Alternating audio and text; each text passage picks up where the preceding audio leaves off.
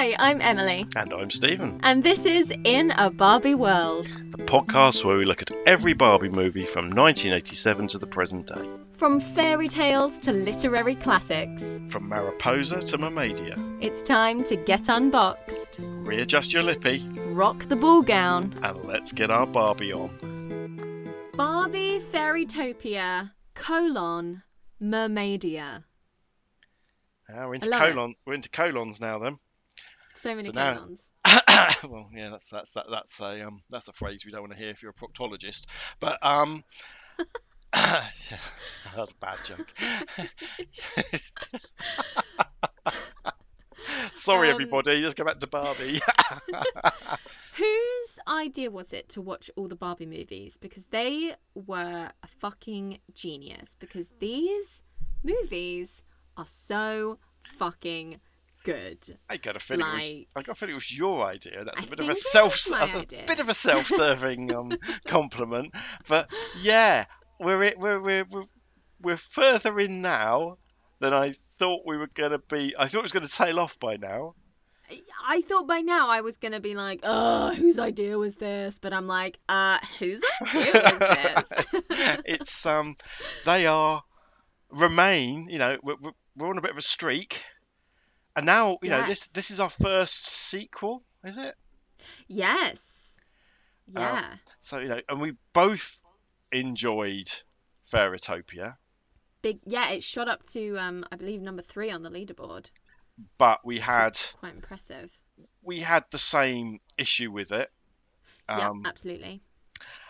But we both, I think the thing which got us before is that we wanted to know more about the world. Yes. And so they said, okay, they time traveled back and they're going to give us more about this world. And this is a sequel which pretty much follows on from the end of the last film. Like almost immediately. Like straight away, we're following off. After we've had a lovely catch-up of previously in Fairytopia, and an extended credit scene where now everybody wants to be friends with the now winged Alina, sorry. Everybody wants to be her friend now that she's got wings. And she's bloody good. She's like Oscar Pretorius, she is. if you understand that reference. She's she's got these fake wings and she's better than anybody who's been flying their entire lives. I also notice her wings are different, aren't they? I hadn't noticed this last time, but she has butterfly wings, whereas all the other fairies have like dragonfly wings. Yeah. I hadn't noticed that last time. Yeah, they're very, and it's because I assume it's because they came from like the little butterfly pendant that was given to her, which she keeps on, and it doesn't seem to be. I thought they might be connected to the pendant, and therefore when she took the pendant off, she would no longer have wings. But that's not the case, as we're about to find out. But yeah, I mean. I know we've talked about Bibble before. I have to say, by the end of the opening credits, I was a bit like, okay, I'm done with Bibble. But it wins me back quite quickly, which is quite impressive considering how minion-esque Bibble is. That's interesting because I didn't like Bibble in this movie at all. Nice. I didn't like him in the first movie because he was annoying. Very annoying. This fucking 90s tood that he suddenly adopts in this film, which he's like a different person, and I don't understand it. And he's got a confidence now that they didn't have in the first movie. Yeah, which has turned him in a little bratty, I think. Mm. And as we talk through the film, you know, whereas in the first film he was just there. Yeah. Now he has some more agency and actually it's Pirates of the Caribbean 4, isn't it? Jack Sparrow is taking over. It is. But you know, is he the worst thing about this film? No, not at all. Interesting. No, said yes. No, there's at least one thing I hate even more than Bibble. There's one big thing that I've got stored up about this movie. I'm so excited to get into it. Okay, but yeah, he's there. He's yeah, still there. At least he's still there. fine. At least everybody has the same, Consistency. his characterization. We can explain it away. You know, he's riding high on the back of a big victory, and maybe his confidence his arrogance, I think is what it is misplaced. But everyone else stays the same, including Dandelion, the fucking the worst friend ever.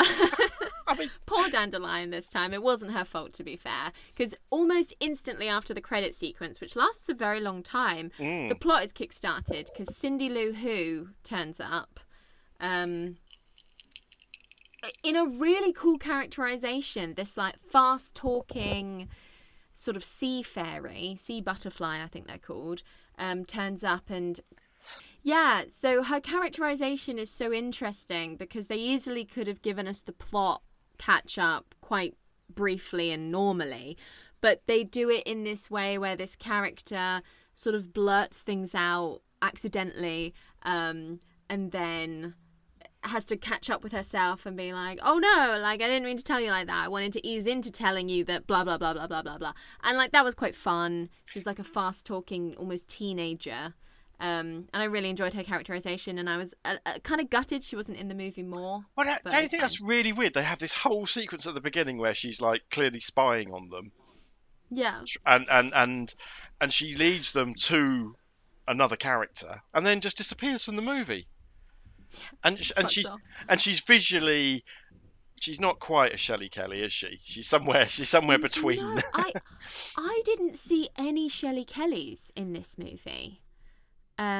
Everything had quite an original design.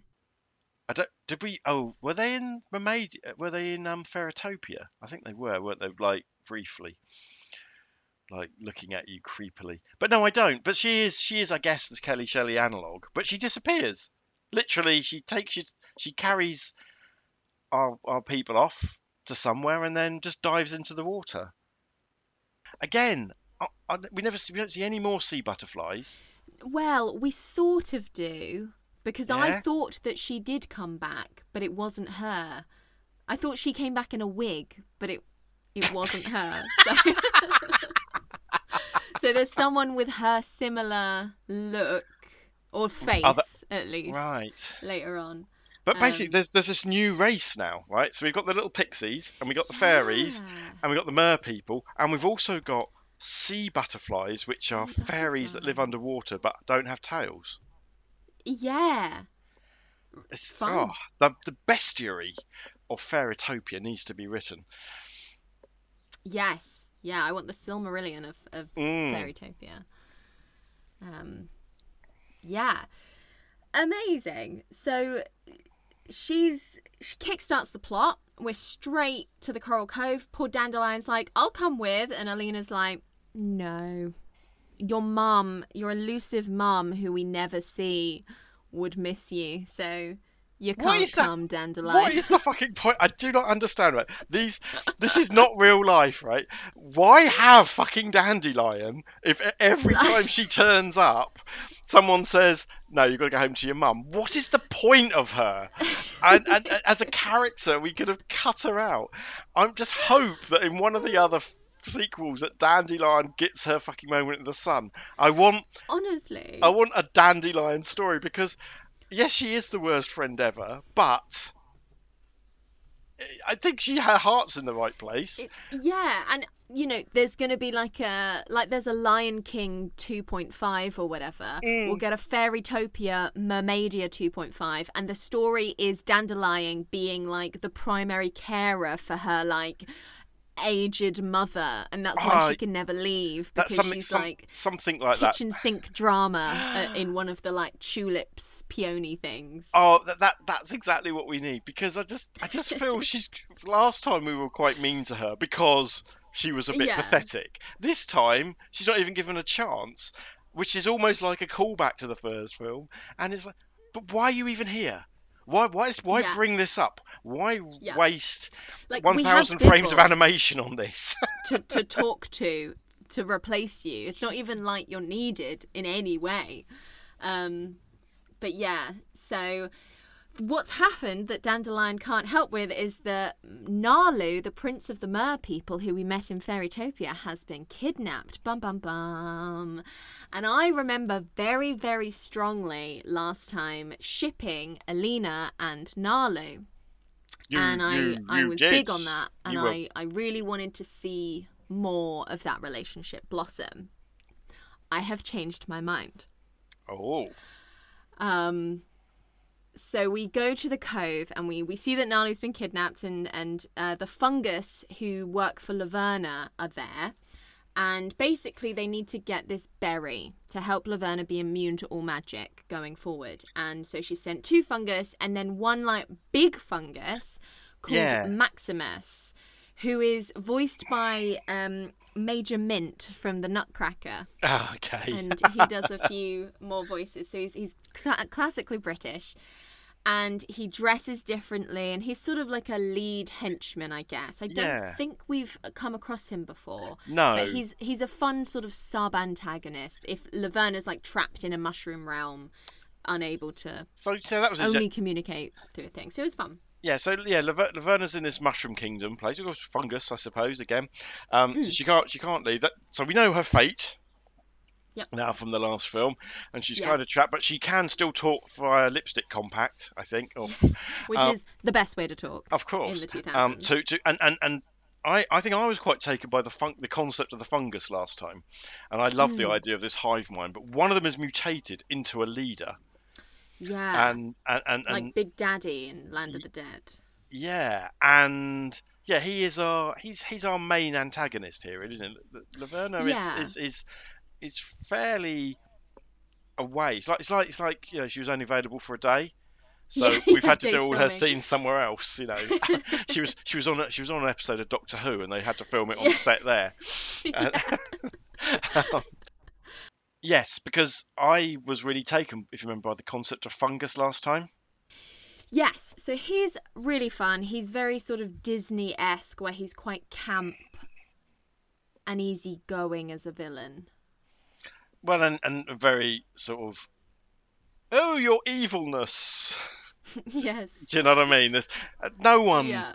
Because I never got before that Laverna was particularly evil. I think we were quite understanding of her plight. And to have this toady little character going, oh, your evilness, your maleficence, and knows no bounds. I don't know, silly. But, audience, remember, Stephen. Remember who the audience is. So it's very pantomime, isn't it? Yes, that's the word.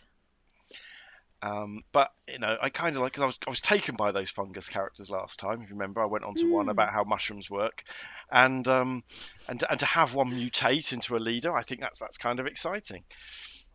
It's apt, yeah, very much so. But yes, he's got the prince. Yes, and the prince remains a really fun character throughout this movie. Quite sassy, quite kind of okay with his own kidnapping, where he's just like, what an inconvenience to my day this is. Do you not get the feeling he could escape any minute he wanted to? Oh my fucking god, he's a merman and he's underwater. It's like, swim away, Nalu. Swim away. I just had this feeling he was in complete control the whole time, and he just wanted to see it through to see what happens. Yeah, he was just like, I'm bored. Like, very sort of when rich people have sport that's like hunting humans just to see what happens. It's like, I'll let myself be kidnapped just to see where this day goes. But he doesn't actually need a rescue. Like, he's fine. Yeah, he's just like, I'll get to the end of this. I'll find out what they really want, and I'll put a stop to it then. Meanwhile, I'm having me some fun. Yeah. The main threat is that Max has this vial of poison, which turns the water green and I assume uninhabitable. I'm not sure that it's reversible either, so that's the big threat. We don't want that to enter the water system, because otherwise Mermaidia will become like planet Earth. It's very dangerous, and that was a bit dark, I thought. Yeah, very environmental 90s. This threat which may or may not get played out in full as the film goes on, is fucking dark. Mm. You know, it's going to kill everybody under the water, Yeah. and as we find The out, there's more people. ecosystem. There's more people under the water than above the water. Literally. You know, this isn't like ha ha ha, where the Verna's going to take over the world. This is a We're really going to dark kill all threat. of you. We're going to kill Yeah. everybody. Yeah, we're not going to make you have to leave the water. You're going to die. Yeah, you're going to die and your place is going to be uninhabitable forever. You're going to suffocate. Your gills are going to fill with this black murk, Feel and you're going to toxic suffocate, waste. which is the worst way to die. Apparently, anyway, let me stop going this dark place. But it's your fault, writer of this movie. Yeah. It's a lot. Mm. But it's good. You know, we love our Barbie movies to have a bit of bite. So Alina turns up and we meet Nori, which is a delicious snack. Yeah, And it's yummy Japanese seaweed, isn't it? food. That wraps around sushi and the like, rice. isn't it? Yeah. Mm. Yummy. So she is a friend of Nalu's, and it's implied very quickly that she's perhaps more than a friend, even though she wasn't in Fairytopia. And this was my fear coming off of the back of Fairytopia, that such a character would be introduced, that we would have this mermaid foil for Nalu. And it appears that we do. And very, very quickly, she's incredibly snappy towards Alina. And she says things like, oh, you're not that beautiful, which is so awful.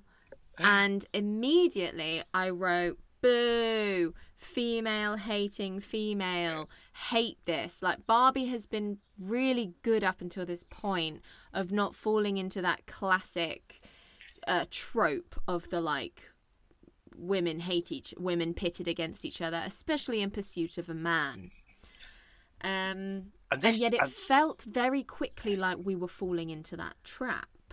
Yeah, she throws a bit of shade Barbie's way. And yeah, she's a bit of a cowbag. But this is the first time we've had someone like this, I think. Yeah, a completely different personality than what we're used to. Very openly opinionated, sassy, implied lower working class. Great design. I immediately was like, if Stephen and I ever have to cosplay as Barbie characters because we've been invited to a big event, I'm going as Nori. Like that. You're not allowed Nori. Okay, I won't dress Shotgun. as Nori. I won't dress as Nori. Okay. I'm going to go as Bibble. Love her look. love her look. And I was really a bit sort of concerned about where this was heading, because she dives off to Mermaidia and she's like, don't follow me, to Alina. She's like, I'm going to save Nalu by myself. And I was like, ugh. See, I like Alina as a character. You were seeing it from a feminist kind of viewpoint. Not a feminist viewpoint, that's wrong. As a female viewpoint. And I was viewing it as a racist thing. Like, oh, interesting. You know, mermaids and fairies. I mean, it's never going to happen, right? Yeah. And is there a tension between? You know, remember, it's all called Fairytopia, and these guys aren't fairies, even though they have the sea butterflies. Yeah. And really, you know, physically, nothing's going to happen. A bird can't fuck a fish, right? It's not going to happen. They're you from. say that. Yes. But we'll have a think about that. We will do. So I was quite concerned. We then get the introduction of a fucking terrifying turtle. Yeah. So I literally wrote, what the fuck is that? If you think about Finding Dory and Nemo, what's the film with Nemo? The Finding Dory was a sequel to. Finding Nemo. It's called Finding Nemo. Yeah, that's right. God, I'm not having a good day today.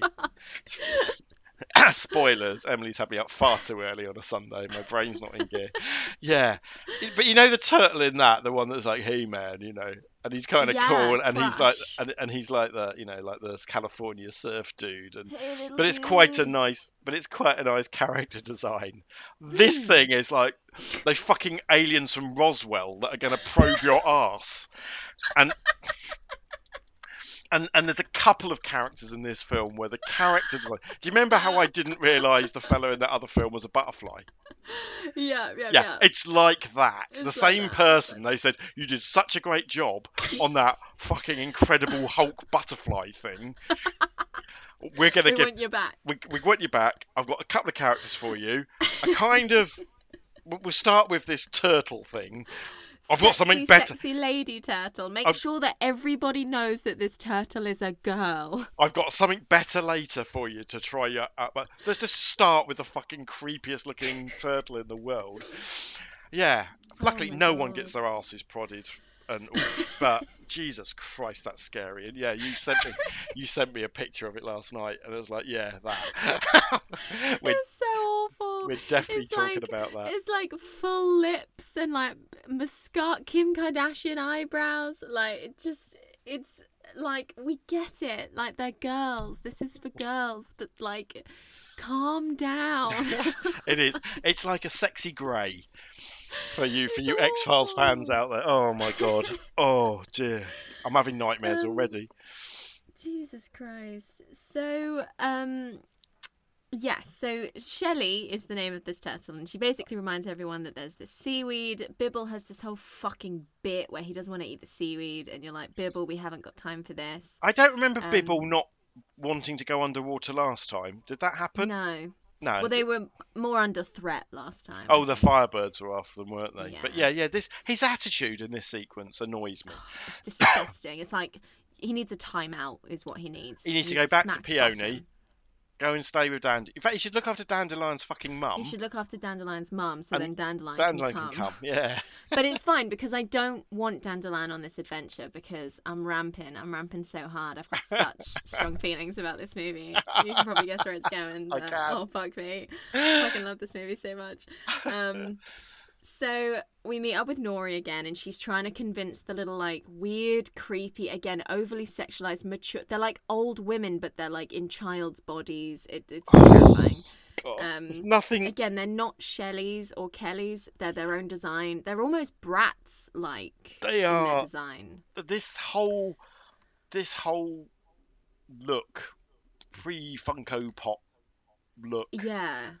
But you're right. It's the age thing. They're like old people in children's bodies, and Yeah. I hate it. I don't mind. It's this time I was like, this is interesting. This is weird. They feel like immortal. They're mer fairies, is what they are.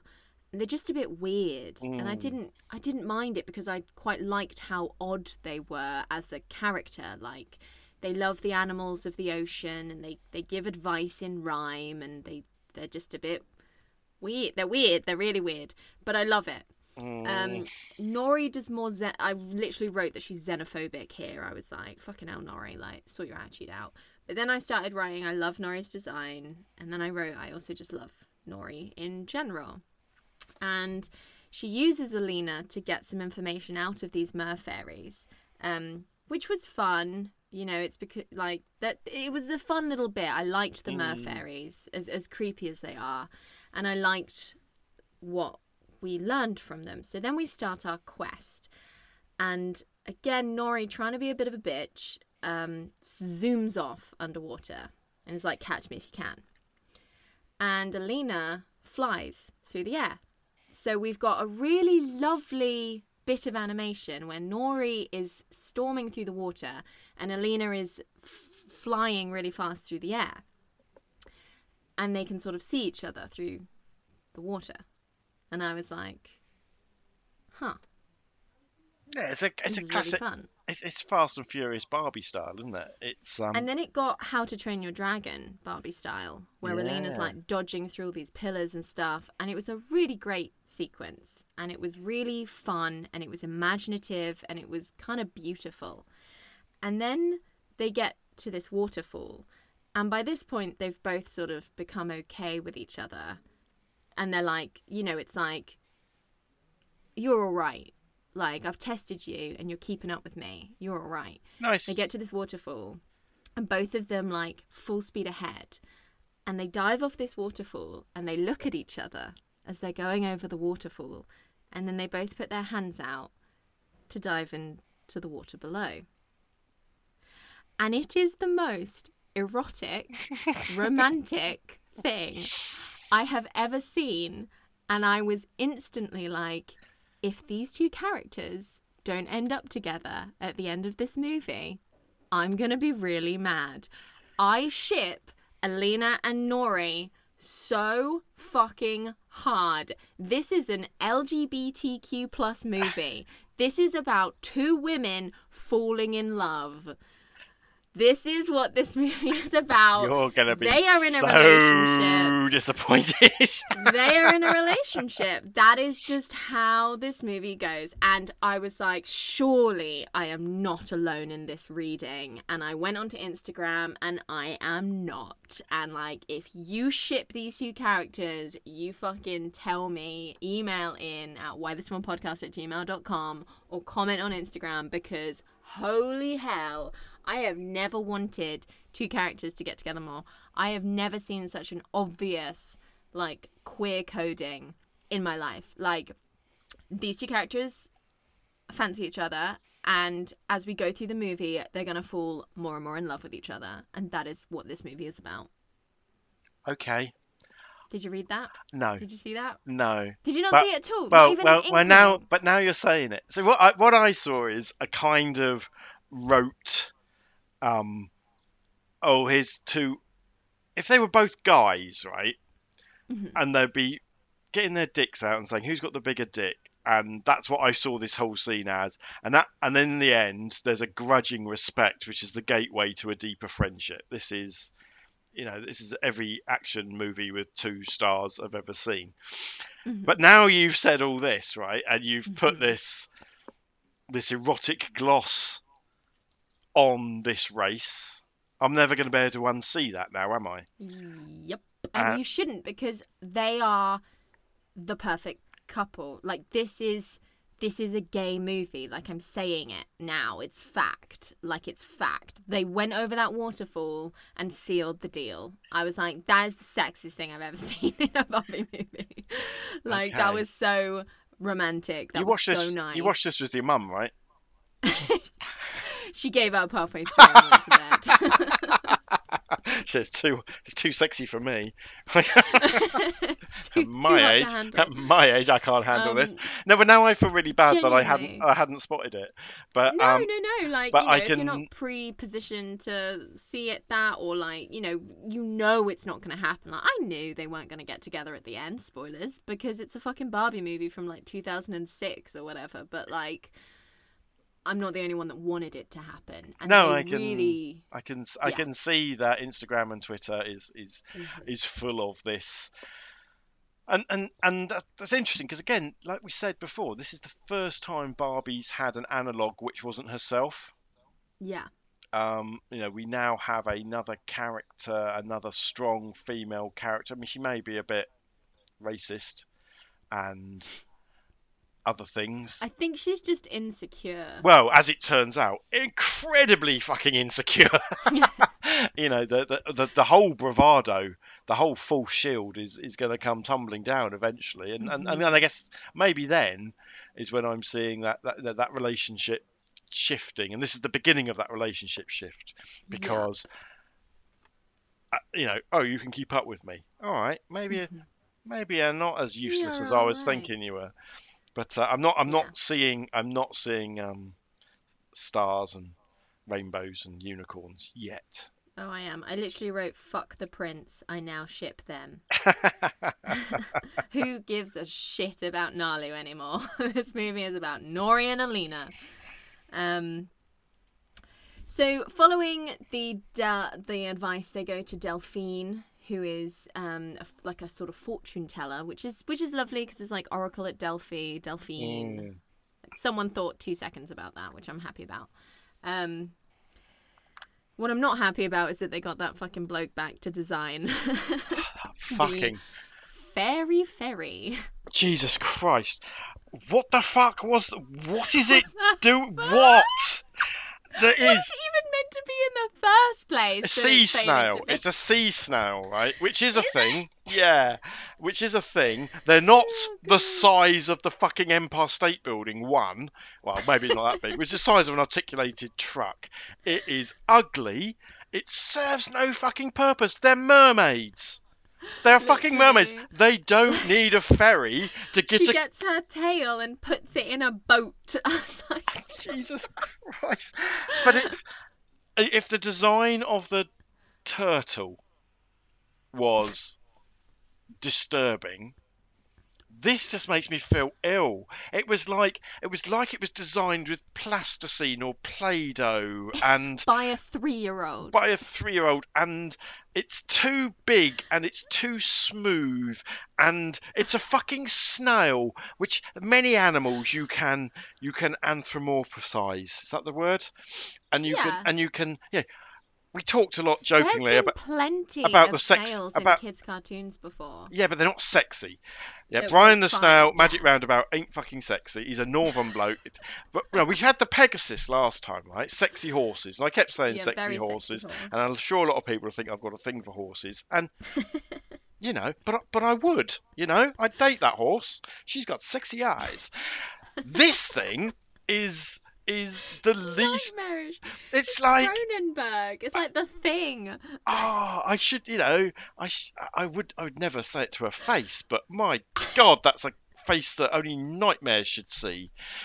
And but it's worse because then it opens up Yeah.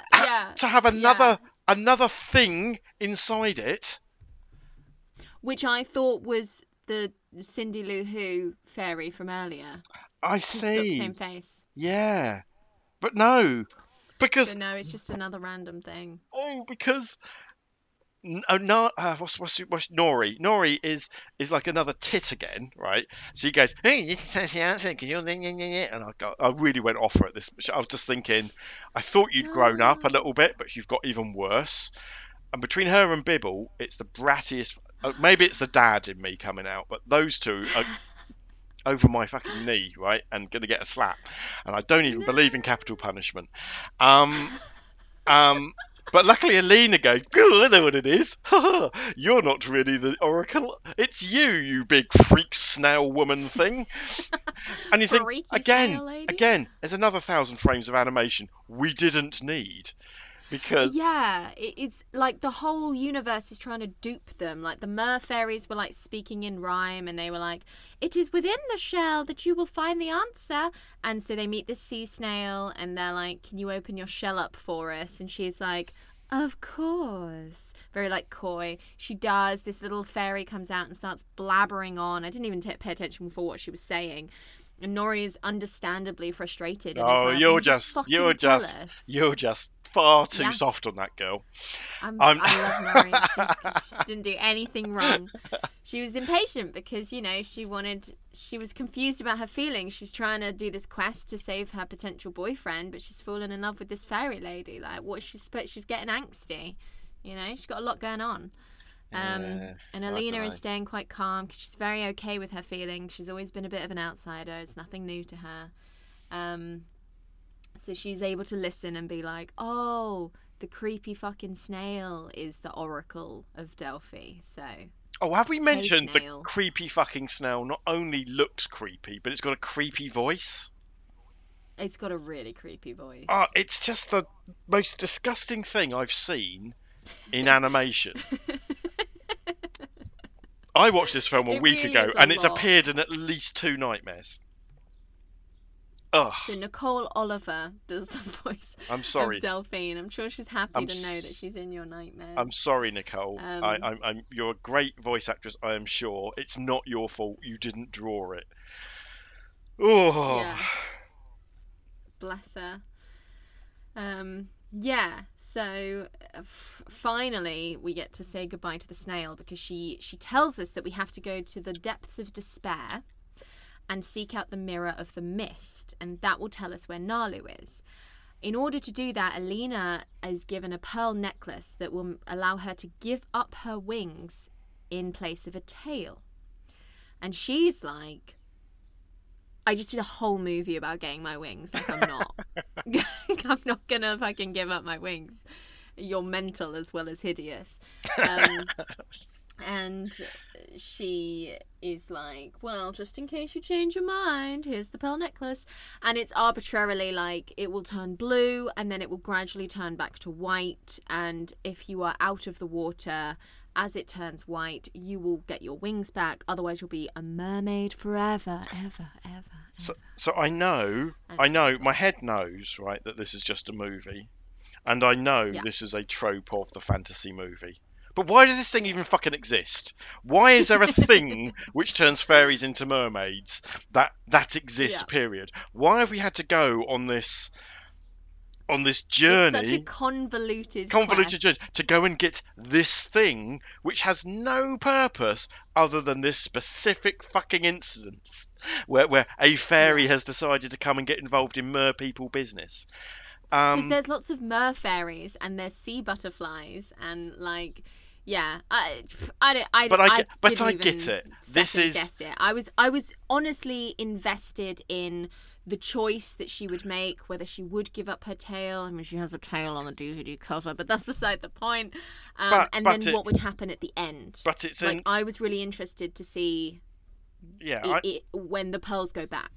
And I was, we obviously know that the pearls are going to go back. We know how. Well, no, this works. much like the Nutcracker, I was like, hey, you thought there might be a chance you'd do it in time, right? I know. Well, yeah, because if you take what we learned in Fairytopia, where Nalu and Alina were like giving each other sexy eyes, maybe her turning into a mermaid is gonna turn Nori into like an antagonist, and there's going to be like a love triangle. Like, I didn't know where they wanted to go with it. I didn't know how complex they wanted to get this Barbie movie. Pretty certain in a series called Fairytopia she was going to be a fairy at the end of it. I've got to say, but I get that I get the trope of it. I understand it. I wasn't as annoyed as I'm making out. I'm still terrified. Remember, that snail is still on the screen. That's true. You're not really focused on the right things, right? I'm not, and I get it. And while this is all going on, this is more of what we loved in the film 2 films ago. Yeah, there's a quest. We're visiting all these amazing places with interesting characters. Now, for me, the sea is a bit underpopulated at times, because we didn't talk. Did we talk about that place where they go round and round repeating themselves?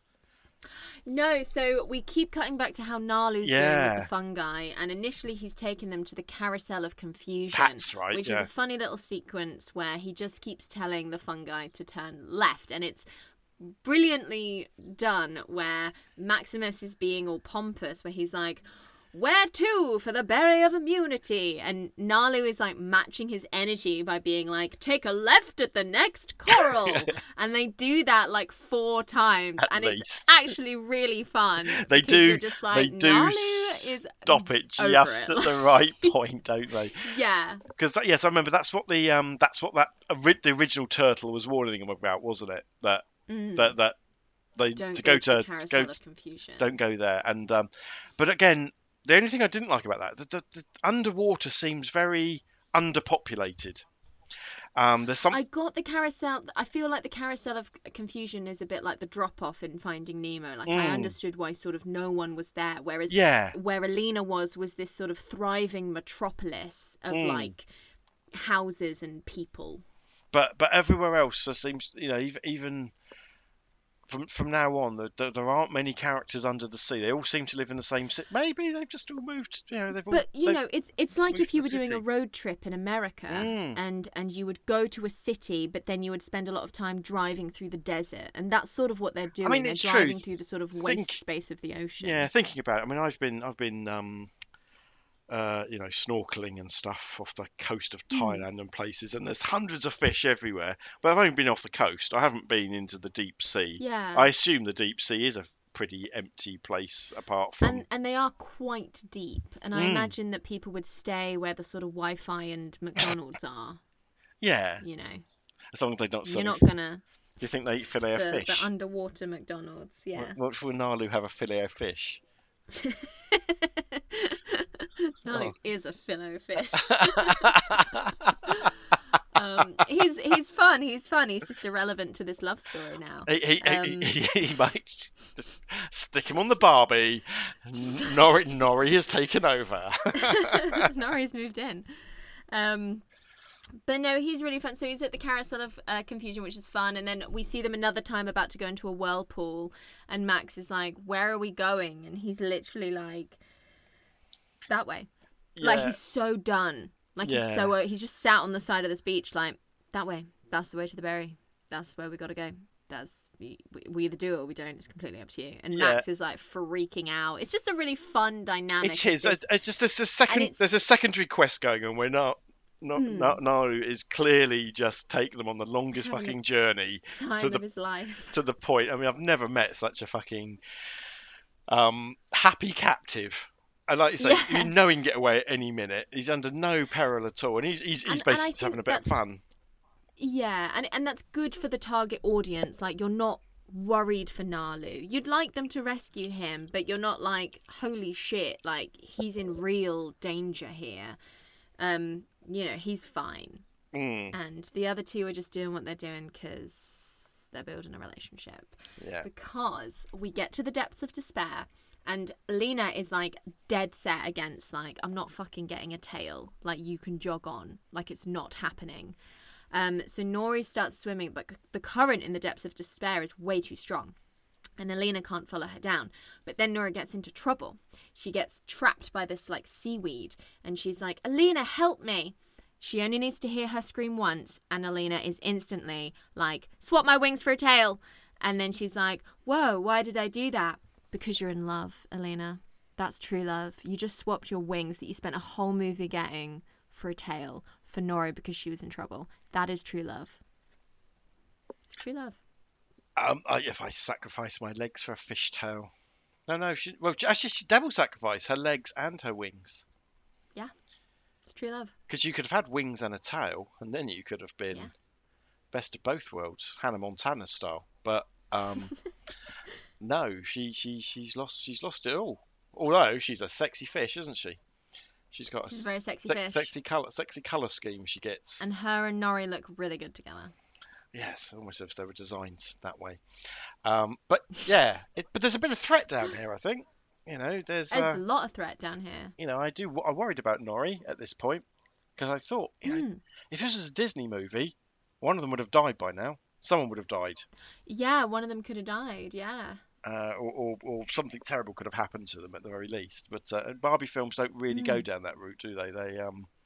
No. They don't follow that playbook. But yeah. They get and that sacrifice pay off, and lucky they found the Oracle of Delphi, or whatever she was called, because now now there's some more peril with the countdown of the pearls. Yes, so the pearls have turned blue, so now we're just waiting for them to turn white, and we know that if she's not on land when they turn white, she's not getting her wings back. She bloody loves those wings. As and we didn't slag it off. That's a bit harsh, but we were disappointed in that turn of in events. The sort of ableist, yeah. And I think it's quite nice that she does sacrifice it after being a bit of a, there was something that made us a bit uncomfortable. It's nice to see her sacrifice. Yeah. Yeah. I don't think it doesn't fix the problems of the previous film, but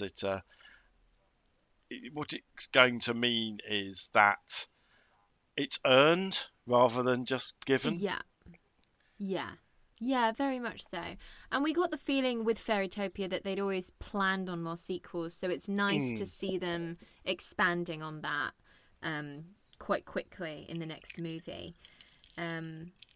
I have written here, I know I wanted the Prince and Alina, fuck that noise, Alina and Nori forever, because they've just rescued each other from, like, evil seaweed, and they swim away basically holding hands. And it's great. You're having a great old time with this really with this, aren't you? I I was so into it. I was like, yes, I love this. This is so good. Icons, both of them. Like, it just, I don't know, you just start to see it everywhere. Yeah, so they find where Nalu is, and on the way they find themselves in the garden full of magic berries, which is where Nalu is trying to get to with the funguses, because that's where they'll find the berry of immunity, and they find a bunch of different berries, and a lot of them do a lot of weird stuff. And we have to find this out through the use of Bibble, who has been quite nicely quiet. Oh, we went through like a really fun like volcanic bit where again the girls work together and like trusted in each other and like held hands a lot. They're holding hand stuff does happen, yes, but yeah, this relationship now, this friendship, I'm going to call it a friendship. I feel like an old granddad whose lesbian granddaughters come home with her first girlfriend, and he insists on calling her friend. Which is not to me at all. But they go through these perils together. They make sacrifices, and Norrie's attitude. The thing that you haven't really mentioned is that Norrie's attitude to Alina, 180s. It's not just about that point they're in where love now. They're a couple now. It wasn't about. There was a bit where for me it was about respect, but now it's about, my God, you've sacrificed for me. You're actually quite a good egg, and now they're BFFs. They're in love. In your world. They're together. In your world. They're in a relationship. Yeah. They're trying to figure out how to break it to Nalu. Is what they're doing. Yeah. Yeah. Apart from something, but yeah, carry on. Yeah, apart from it's like Calamity Jane, and I'll talk about that more when we get there. But, okay. It's basically Calamity Jane all over again. Yeah, so we'd been quite fortunate where we hadn't had quite a lot of Bibble for a while, and to compensate with this, they wanted to make it the Bibble show. Where I think if you're going to be a 7-year-old child, this is going to be very amusing. Yes, there's this place where there's these berries which basically do fairly rubbish stuff to you. Except in amongst these parlour tricks, shall we call them, there's something which makes you immune to bloody magic, period. It's like in this hall of potato guns, we've got a 1 megaton nuclear weapon. Yeah, pretty much. So by this point, Nalu's already found it and given it to Fungus. Or Fungus is, Laverna knows that Fungus has got it because she's been checking in on her Totally Spies compact video caller. And so they've got the immunity berry, so they're on their way back to Laverna. But we're running through this garden and we see the immunity berry, and we see a berry that brings out your true self, and we see a bunch of other bullshit berries, which Bibble has to eat, because then we get the wonderful thing where Bibble's voice changes. Basically, it's like the cameo bit in Casper where he like looks in the mirror and turns into Rodney Dangerfield. You're like, no child is gonna get this. Beyond like ha ha ha, the thing is different now. I thought it was quite funny. It's my favourite Bibble moment. No. What does this say to me? I was tired of all this. And then suddenly that's a very good Bibble. Well done. Oh God, I've been exposed as if I'm going to cosplay as Bibble, I will have to. Yeah, you've got to get it down. The voice, but yeah, and to have him actually. Is it him? I think we've decided it's a him, haven't we? I don't know. It's like how everyone calls BB-8 him, but technically she's a her, but no one cares because it's a droid. Yeah, and it's just a label. Yeah. But I don't know why. I've always thought it's Bibble as a boy. But there's no... Me too. Bibble just sounds like a boy's name, doesn't it? But there are no other Bibbles. That's still bugging me.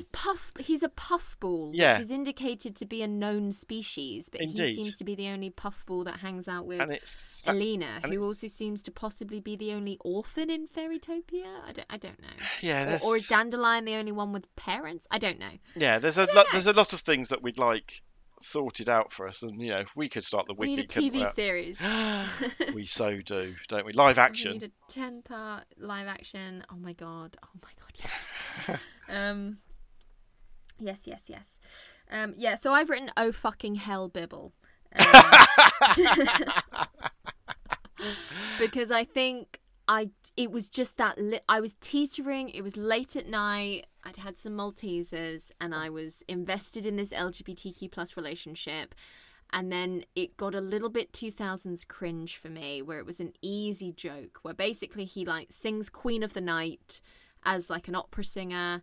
He does this like yodeling thing, which is always cringy. And then he has like a Barry White voice. Isn't that and you've got okay. No soul. This is class. This is the best of Bibble. This is the funniest moment so far in any Barbie movie. Now I know what you mean. I know exactly what you mean. It is the most obvious comedy that there can be, but at least Bibble does something and not be a little twat. And it's used in the plot. It's absolutely used in the plot, yes. So apart from then he becomes a dick again and becomes problematic in a minute, but yeah. So they use his like Queen of the Night aria to distract the fungi because they've come to the surface and seen that Nalu has been strung up like the shark in Jaws. By his tail dangling over the water. And for the first time in the movie, we feel like he's actually in danger. He's struggling and he's quite put out. It's not fun anymore. He has the berry. Max has the berry and he's talking to Laverna and she knows that they've got the berry. And they're basically leaving him out to dry. So they distract the fungi with Bibble's aria. And it works for some reason. Whatever. Just, yeah. We need Nalu because we need to talk to him about our relationship. So they rescue Nalu, but then and we're in the climax and it's all a bit tense because quite well they've put these things in place. So they're like, brilliant, Nalu's back in the water, Bibble is distracting the fungi, we need to leave. And Nalu's like, we can't leave because Max has the berry. We need to get the berry from Max because otherwise we're all fucked. And so they come up with like a plan and they snatch the berry from him and it's good, it's great, we're on it. And then the pearls are starting to count down and Alina needs to get to the surface. Tension. It's all very tense. So she gets up to the surface and she's got the berry with her. And but Max finds her and he's like, give me the berry or I'll fucking destroy the ecosystem of Mermaidia with my toxic waste, like some Batman villain. And she's like, fuck. So she gives him the berry. But like any great villain, he does it anyway. Like, I hate it. Honestly, it stops my heart every time they do this. Like, they do it in Ever After, where she's like, the shoes, your mother's shoes or your father's book, Danielle, and she gets neither. And it's really sad. And it's really sad here because he gets the berry and then he poisons the water anyway. And he drops the whole vial into the water. And the final pearl is just about to turn white. But Alina has to stop the vial from hitting the water because her girlfriend's down there and she needs to save her. So everybody's done. This is going to wipe out life underwater. It's going to kill her girlfriend. And everybody else. So she has to dive down into the water. And just as she hits the water and catches the vial, the Beauty and the Beast potion kicks in. She's got a tail. She's got a tail forever now. And I was genuinely, I stopped. I was like, oh, wow. Like, this is really good. Because they easily could have skipped all of this and not had this tension and not had this climax in this way. And I was like, what does this mean now? Like, are you gonna live as a mermaid? And she talks through the consequences of her sacrifice as well, where she's like, I'm never going to see Dandelion again, which is fucking like, 'cause Dandelion can visit. I mean, She's never Oh, I going to see don't know. Dandelion again because Dandelion doesn't leave Fairytopia. Like, that's on Dandelion. That's not a thing that, like, yeah. Get better friends. And she's never going to see Bibble again because Bibble can't just keep chomping down on the seaweed for the rest of his life. Can't he? Well, he can, but they make it out like he can't. Yeah, I know. But yeah, she's made a proper sacrifice, and that. It's not just about having to live underwater. It's about she got everything. The thing that she wanted most in the world, that she only goes on about since she's got it, the wings. She's lost, and now there's double jeopardy because she's now got to live underwater the rest of her life, which doesn't seem so bad, apart from the creepy turtles. And apart from the fact that you're like upending. We talked last time about being transformed from a person to an animal back to a person, and if you've been a fairy all your life and then suddenly you're a mermaid, it's like, well, I don't. It's like moving town completely, and species as well. You're like, I'm not comfortable as a mermaid. Like, I don't know. It's not. So I got it. I was really quite sad for her, and it was all very sad. And what was the worst part was that fucking Prince Nalu, be sassy to the villains, Nalu, but fucking save it when we're in a poignant moment here, because she's like. She's like, I had to dive in. I had to stop the vial from poisoning your ecosystem. And Nori gets it. Nori's like, oh my God, thank you so much. Like, you didn't need to do that, and you did it for us and for me, your girlfriend. And I really love you because we're in a relationship and it's mutual, and I respect you so much and love you to pieces.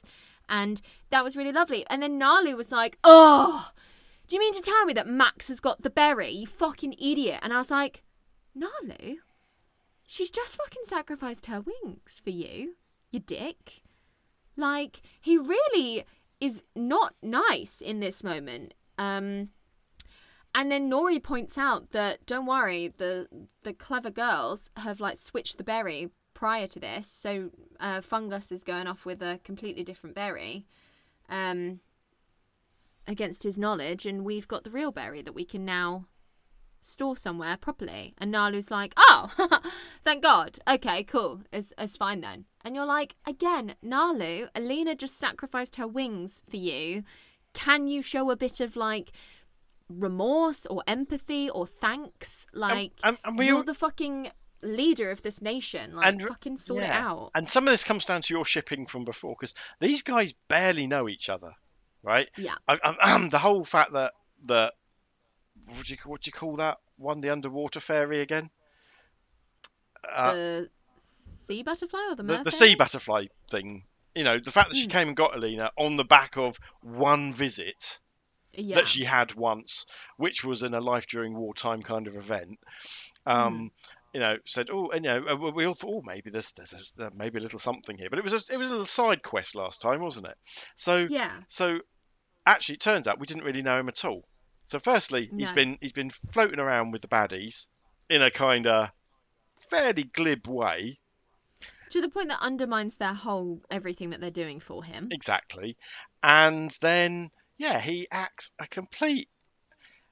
He is. Do you know those Superman is a dick memes? Yeah.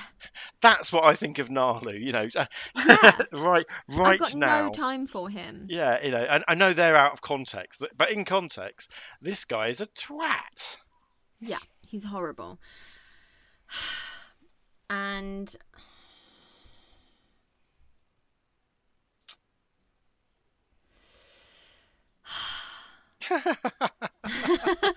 just really bummed out. Your whole storyline from this episode is about to come crashing down. Yeah.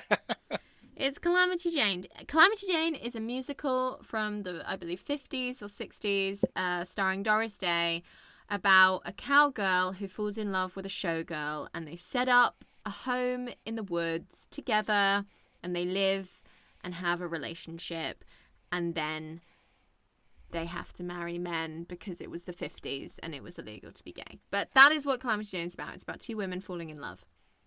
And that is what Barbie Fairytopia Mermaidia is about. It's about two women falling in love. But because it's the mid-2000s, nothing's changed since the 50s, we have to force... It's so tacked on. We've never seen Nori and Nalu in the same shot until 5 minutes ago.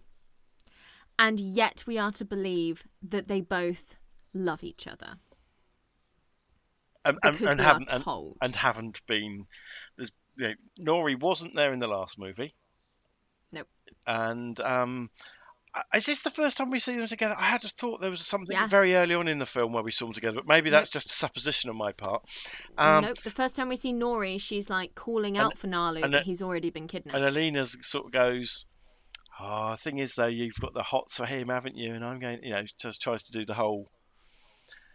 Get the pair of them together so they both because out of nowhere Nalu leans over and like touches Nori's hand, and she's like, I love her. She's like, what? I thought you loved Alina. Like she's not even subtle about it. She's just like, why are you holding my hand? I thought you loved the fairy lady.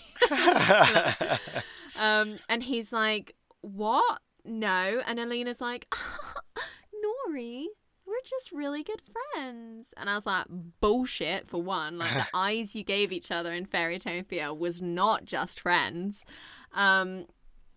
Secondly, and then Alina's like, he loves you just like you love him. And again, Nori's like, shut up, Alina. Shut up. I love you. Shut not up. Nalu. Stop talking. I know I said that at the beginning of the movie, but shush, because I want to go out with you now. I don't want to go out with Nalu. And then Nalu's like, do you love me? And then Nori's put in a really difficult position. And has to say yes. It's really sad. The whole relationship's built on a wall of lies and misdirection and unrequited feelings, and the whole there's a darkness is going to come to Mermaidia because the wolf. This is like Charles and Diana again. Really, all over again. Really, it should have been Diana and Camilla. Charles. Oh, it's a shame, and I know why it happened. Although Adventure Time did it, so why couldn't Barbie? Adventure Time had the guts to have a gay relationship. Adventure Time's some 20 to 30 years later, and it's not that long. Adventure Time is like 2010. It started. I suppose it's about 5, but a different. Has a slightly different audience. It's a different vibe. It's a different audience. There'll be different studio people behind it. Adventure Time does a lot of quite impressive things. Yeah, it's one of them being the relationships that they forge and the ideas that they put out. Whereas Barbie was never going to be that brave. Adventure Time is transgressive. Barbie is about selling Barbie dolls mostly to American in small town America, right? Where even. In this enlightened age of 2005, 6, something like that we're in now.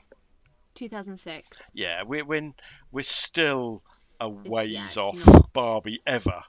I can see it now. Can you not see the hurt people saying, "Oh my God, now Barbie's a lesbian. This is the worst thing that's ever happened." Yeah, like she still hasn't come out as gay. I'm sure Barbie, if you go to Barbie's social media at the moment, I'm sure they're doing all of their corporate pride stuff for Pride Month, but she herself has not done anything like that. So, I didn't expect. It's Calamity Jane all over again, where you just stop paying attention after a certain point and you're like, and then they were in a relationship and Nalu went home. And I've written here, the only people in love here are Alina and Nori. You cowards. I'm not invested in this false romance. That only exists in your head. It does not only exist in my head. It exists in at least 3 other people's heads, according to Instagram. No, it's fine. I get it. Because even if I didn't have that world there's been put this alternative movie that you've had going on in your own head. To me, I would have this. Although I knew where this was going from minute one, right? This is there's no shock or surprise about this. You have kind of skipped over a few moments in the film where it's been clear that Nori has a crush on Nalu and that Barbie's being. There's been a couple of conversations where she's like, "Oh no, you can't get with a prince can never marry a commoner." Like that's not how it happens here in Mermaidia. That kind of stuff's been there, but frankly, I could have done without. Bullshit. I could have done without it all. It's because that's actually more disturbing to me. The fact that someone can only go and rescue someone because they love them. Yeah.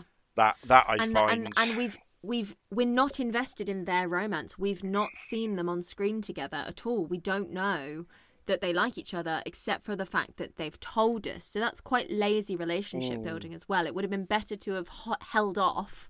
And if you were going to do a third one, then start investigating the relationship between Nori and Nalu. Don't just pair them up.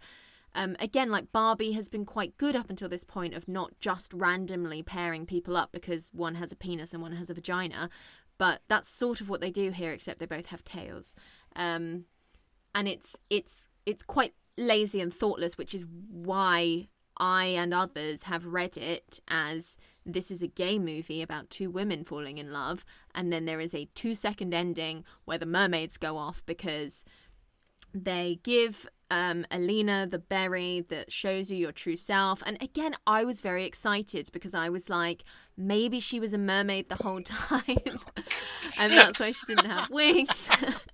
Like maybe they'll do something cool with this. They didn't. They just gave her an upgrade of wings. And they gave her like badass wings. It was it's fine. It was so that whole berry thing, right? It's like I said, when they were floating through and this berry does this berry, I knew what this berry was going to do.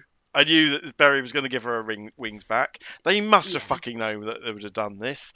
All it does really is away from your fantasy world of LGBT plus Barbie, which is, I'm not having a go at it. It just isn't happening. Is that now I feel her wings are earned.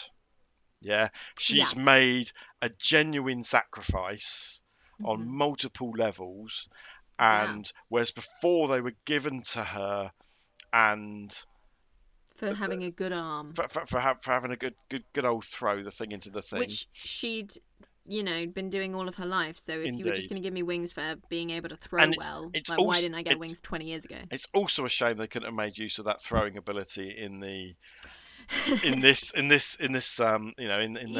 she needed to throw the vial, but it's fine. It's not her story. It's her and Nori's story here. But I thought it was a bit obvious. Like, oh god, that's gonna fix her. So that peril's gone. I did quite like though what it does to Laverna. Yeah, so the berry looks very similar to the immunity berry, just with a red stripe around it. So that's how they've managed to convince Fungus to give it to Laverna, who goes to visit her and immediately eats it, thinking she'll be immune to all magic. But instead, she turns into a frog queen, which is actually a really fun design. And because it's a human being transformed into an animal, it can get away with the more sort of luscious lips that the Barbie animals often have. And like that turtle looked like it used to once be a human, but it didn't. It's just a turtle. Whereas the design for the Laverna frog is really fun. And Max is still loyal and obedient to her, which was fun. I thought there might be a sort of twist in the power because he's not a frog. And he'd be able to sort of talk down to her, but he doesn't. He's still her underling. And she leaves us shaking her fists into the sky after she's learned that it's the wingless fairy Alina that has caused her downfall, shouting, "I'll get you, Alina, if it's the last thing I do," which is perfection. Will she? And I'm here for it. I really hope she does. I really hope that they don't just leave that there. I want a third one where we realise Nori and Alina's relationship. Laverna tries to get her own back on Alina and fails miserably and like dies or whatever. And that's what I want. Please, Barbie. I've never felt as much as I live in an alternate universe as I have done for the last hour. This is a queer movie. How could you not see it? Well, now obviously you've laid that bare to me. You've shown me me all the signs and all the cues, and I do get it. I'm teasing you a little bit, but yeah. it's not how I read it. But then that's the whole point of having two of us on here, because if we just agreed on everything, it would be pretty fucking boring. Yeah. Because I just really enjoyed it. As I told you before, I'd watched this before you. It's really good, and I really stand by it. I enjoy these questy ones, yeah. But this time, although the quest was stupid and pointless, arguably pointless, yeah. Yeah, I liked coming back to these things. I liked Nori as a different sort of female character that we haven't seen. Everyone so far has either been Barbie or an analogue thereof of Barbie, or just been I'm evil or overly nice. Nori's really fucking complicated, right? You know, and whether you do your reading of it or the writer's reading of the story, you know, why she is so bratty, because she's jealous, yeah. And I know that is an old routine thing, but her brattiness, her postmodernness, her change in character, although not unique in cinema, not by any stretch of the imagination, it is unique so far in these films. Yeah. No one has had such a change as her. You know, people have gone through a lot. People have been turned into sexy horses, and people have been turned into sexy swans and strange animal hybrids, and gone back in time and forward in time. You know, she's had I really like Nori as a character. I'd have a Nori doll. And well, I wouldn't, but you know what I mean. You know, if I was to have a doll, it would be a Nori doll. So inclined. So she's you know, she's cool. She's the kind of character I like in any kind of franchise. The one that's just a little bit different to everybody else, and it might not be everybody's cup of tea, but she's unique, and she doesn't. You know, she's not blonde. You know, there's just so much to like about Nori. They get tattoos. They get matching tattoos. We didn't mention it. They get matching tattoos. That is true, and which is the gayest thing I've ever seen. Literally, so good.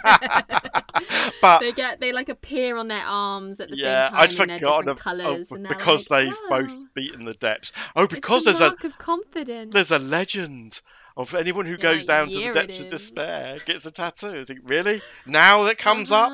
That's a well-known legend. That's like Arthur's sword, Excalibur. Yep. That's that level of legend, is it? Bullshit. But it's two women who are in love. However, what I'm trying to say is I really, really fucking enjoyed this movie, and it's so fucking good. I'm going to posit I enjoyed it more than Fairytopia. I thoroughly enjoyed it more than Fairytopia. We'll just briefly mention that she goes back to Fairytopia at the end. She does return to her flowered kingdom. Azura is there for like 2 seconds to be like, welcome back. Bye. Yeah. And I my crush is Azura. I think Azura is probably my favourite. She's a cool character. She's cool. You know, I think if I had to live there, she's the one I'd have a crush on. If I was, you know, like a fairy or a merman or something. But yeah, but she's absolutely fucking useless in both films. She's been absentee landlord, really. She sort of suggested things to people, and not been any fucking help at all, frankly. Literally, she like opened the narration for this movie and turns up right at the end. That's right. Yeah, that's right. She's the one who's narrating it, and you think, oh, she may have some part in this, but no, none of the Guardians have, because Mermaidia is the ghettos of Fairytopia, and they don't have their own guardian, and they are second-class citizens, and it's funny, isn't it? No one cared about them when when That's why they last had to time it go to happened. Alina, because she's the only one that's ever made contact with a Mermaidia. So there is a real Morlocks quality to them. You tie it into queer cinema. I'll tie it into The Time Machine by H.G. Wells. Oh, I thought you were talking about the Morlocks from X-Men, and I was like, X-Men is also a very LGBTQ But coded, of course the Morlocks from X-Men are named after the Morlocks of The Time Machine. That's why they've got their name, because they live underground. Oh, nice. So that's like same way Caliban is named after the character from not only from The Tempest, but is meant to be an analogue to the Phantom of the Opera. Oh, nice. So yeah, there's lots of that. We could do the X-Men films, but yes, very very coded, the X-Men from day one. Yeah. Frankly. Have you tried not being a mutant?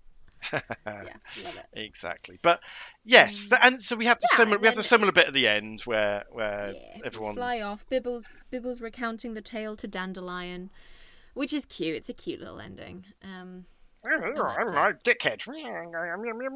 Hero. La la la la la. Yeah, there you go. That's the Bibble version. Yeah, but yeah, I enjoyed this one so much, and you get I thought we were going to have Film 7. It is Film 7, isn't it? Yeah, Film 7 fatigue. I thought we were going to have sequel fatigue. I'd really enjoyed The Magic of Pegasus, surprisingly. Yeah. And it's just another fucking great movie. And I love the fact that it still has a fandom. Obviously that you're tapping into, and that people are, that I'm joining, and I'm happy that I'm paying my membership to. I'm happy for it to be viewed as an LGBT story. That's fine by me. Thank you, Stephen. Well, I'm not giving you permission. You know what I mean. You know absolutely what I mean. I know what you mean. Cheeky minx. But I just think it works. The fact that there is these other layers that you can read into it actually is what makes it exceptional. It's so fun. You're right. It Spider-Man 2, Shrek 2's its way into like our hearts. Like, it builds on what was there. It adds what we wanted to see. It does really great stuff. And it messes. You wanted those other two to be together. And it didn't take you more than 2 minutes to flip-flop on that, yeah? And I went on such a journey with this movie. It wasn't until the waterfall that I suddenly, like something clicked in my brain. Because before then I was like, boo, boring jealousy trope, boring girl against girl trope in pursuit of a man, boo, boring misunderstanding, feelings trope, like boo, boo, boo, bad, bad, bad. And then they went over that waterfall and I was like, oh, no. They're in love. This is now a whole different movie, and I'm here for it. So I want it at 2. I want it at second place. So that's where I want it. So I'll give you my thoughts and tell you where I want it, okay? And then we'll see where we come to. We'll fight. This is easily my favourite story. Yeah. This is easily my favourite set of characterisation. I loved what they did with the fungus. I love what they did with Nori. I didn't like a couple of character designs. And I really hated Bibble, apart from the best bit, which you hated. And I didn't hate it. I was actually going to put it number 1, but knocked down because of those other 2 things. So I also want it at number 2. Oh, interesting. See, I literally looked at the leaderboard, which currently Princess and the Pauper is at 1, Swan Lake is at 2, and Fairytopia is at 3. And I was like, it's above Fairytopia, it's above Swan Lake. The only reason it's not above Princess and the Pauper at the moment is because I really think back to watching that for the first time, and it was just hit after hit. It was a musical. It had some great original songs. The character designs were amazing. The plot was interesting. The relationships were fun. I liked the animals. They had credits. They had bloopers. Like, it just as a whole, it felt so tight. And it was like the Fellowship of the Ring of the Barbie movies. It was just one big, good, circular, package. If this had bloopers, right, and somebody else had drawn at least a fucking snail, this would be number one. I think it's the best story, but I think, as you say, I think Princess and the Pauper just has a better package. It's just the whole thing, isn't it? It's like, Yeah. it's got everything. But I really didn't expect us to be talking about movie number 7. Neither. And to be thinking, well, actually, shooting up the leaderboard in this way. Especially as a sequel. Now I think there's a couple more, although I'm not sure. I don't think they're direct sequels to this. Oh, that's a shame. I think the Mariposa movies are sort of set in the same world. Okay. But Mariposa's a character, not a place, as I thought. Oh yeah, I assumed it was a place. Okay, that's interesting. I mean, again, Alina ends this movie technically, canonically single, which is nice. Not in the headcanon though, right? Am I right? Not in the headcanon. Not in the headcanon at all. She's with Nori and Nalu is single. But canonically, like, we have a Barbie finishing a movie not in a relationship, which is always good to see, in terms of, like, you don't need no man. These women especially don't need a man because they are gay. Actually, that's very interesting though, because we've had. You're right. They've all married princes, or at least something like a prince. So I know. Again, Prince and the Pauper went somewhere slightly differently, but there was still a royal wedding at the end. The Veritopia movies though. No. They are smashing them out the park as well. Like, they are such solid movies. I honestly didn't know what to expect from Fairytopia, and I have just been, my expectations have been exceeded every single time. You're right, we're technically at movie 8 if we include the rockers and the sensations, and it's I never in a million years would have said that movie 8 would be number 2 on the leaderboard. Like, I was fairly certain that The Princess and the Pauper was going to live up to the hype. And I think it's going to be tough to beat Princess and the Pauper. And I think it's going to be tough to beat Mermaidia at this stage, because up next we've got something called the Barbie Diaries, which doesn't fill me with much hope. No, I don't have a clue about that. And obviously we've got Barbie and the 12 Dancing Princesses, which you're on. I have seen already. It's already yes. People in this feed will already have listened to you talk about for a couple of hours, I guess. Yes, yeah. So I should probably go back and see if my opinions are the same. I worry, and make sure I don't repeat myself too much. But I know it's a well thought of one. Yes. Obviously, which is why someone's picked it. Yeah. But I do think after that, I don't see anything changing our top 3. So let's see. There may be surprises ahead. Yeah, like, we have been so pleasantly surprised. But by the time we got to Swan Lake, we thought we were done, didn't we? We thought, like, that was it, and it was going to be another 30 movies of us being like, ugh. Yeah, in my head, Swan Lake was the pinnacle. Yeah. And I thought, that's as good a kids movie with Barbie dolls you're going to get that's not called Toy Story. Yeah. And and it's still at number 3. It's still there, but yeah. And the others, Fairytopia was biting at Swan Lake's heels. Magic of Pegasus is biting at the heels. The things we picked on in those films were margins, small margins. But it's crazy because at the moment, Princess and the Pauper is at number 1, Mermaidia is at number 2, so Swan Lake has been gone down to number 3, with Fairytopia at 4 and The Magic of Pegasus at 5. So that's our top 5 as it stands. Yeah, I wonder. Which I'm happy about. I am upset for The Magic of Pegasus. I think it was very good, but you know what? Top 5 isn't too shabby.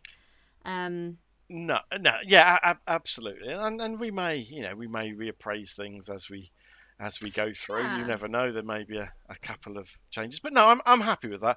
Maybe what we might do is put them in maybe equal seconds and equal thirds and things like that later on. Ooh, sneaky. Because I think I'm really happy. I would happily recommend any of our top 5. Definitely. Same. to anyone. Whereas I think Rapunzel, obviously I had a lot of issues with Rapunzel, Nutcracker, both of us, I think, thought it was good, but what the fuck?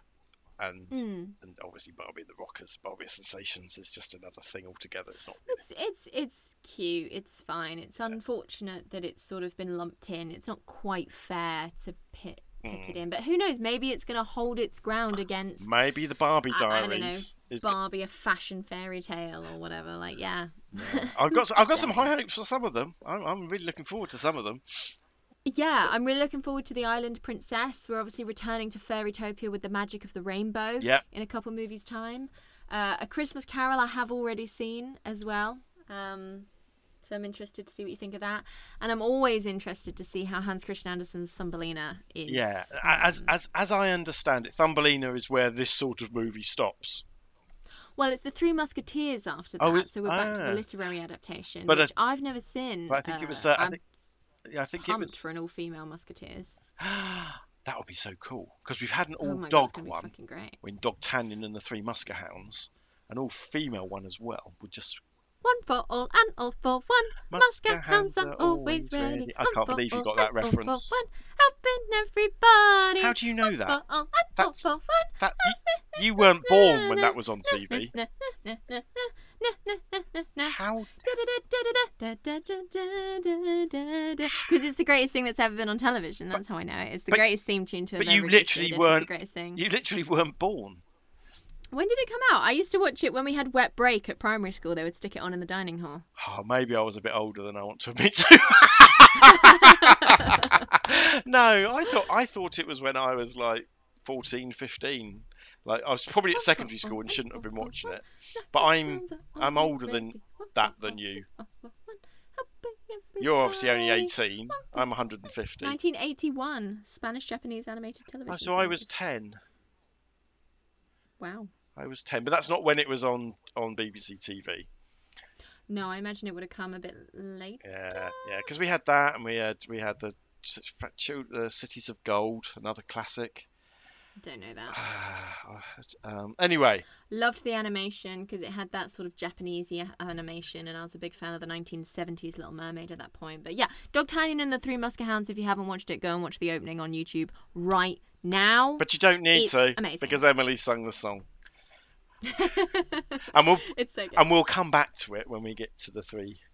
When we get Barbie Musketeers, whatever it's called. The Three Musketeers was like a content, like a thing that I was always really interested in, as like an aesthetic and as like a vibe. So I watched all the movies available and all the TV shows available, but I never read the book because that looked boring. And also, so, yeah, to really read it properly, you'd have to read it in French, wouldn't you? Yeah, exactly. So I want to see who the Madame de Winter is and like all of these things. Yeah. With Tim Curry. So much good Musketeers content. There is a lot. There is a lot going on, and yeah, we're glad we're doing it. We hope our audience are enjoying it as well. Get in touch and let us know. Please do. Especially if you agree with me. Yeah, all right. Nice. So Mermaidia shooting up to number 2 of the leaderboard. So congratulations to Mermaidia.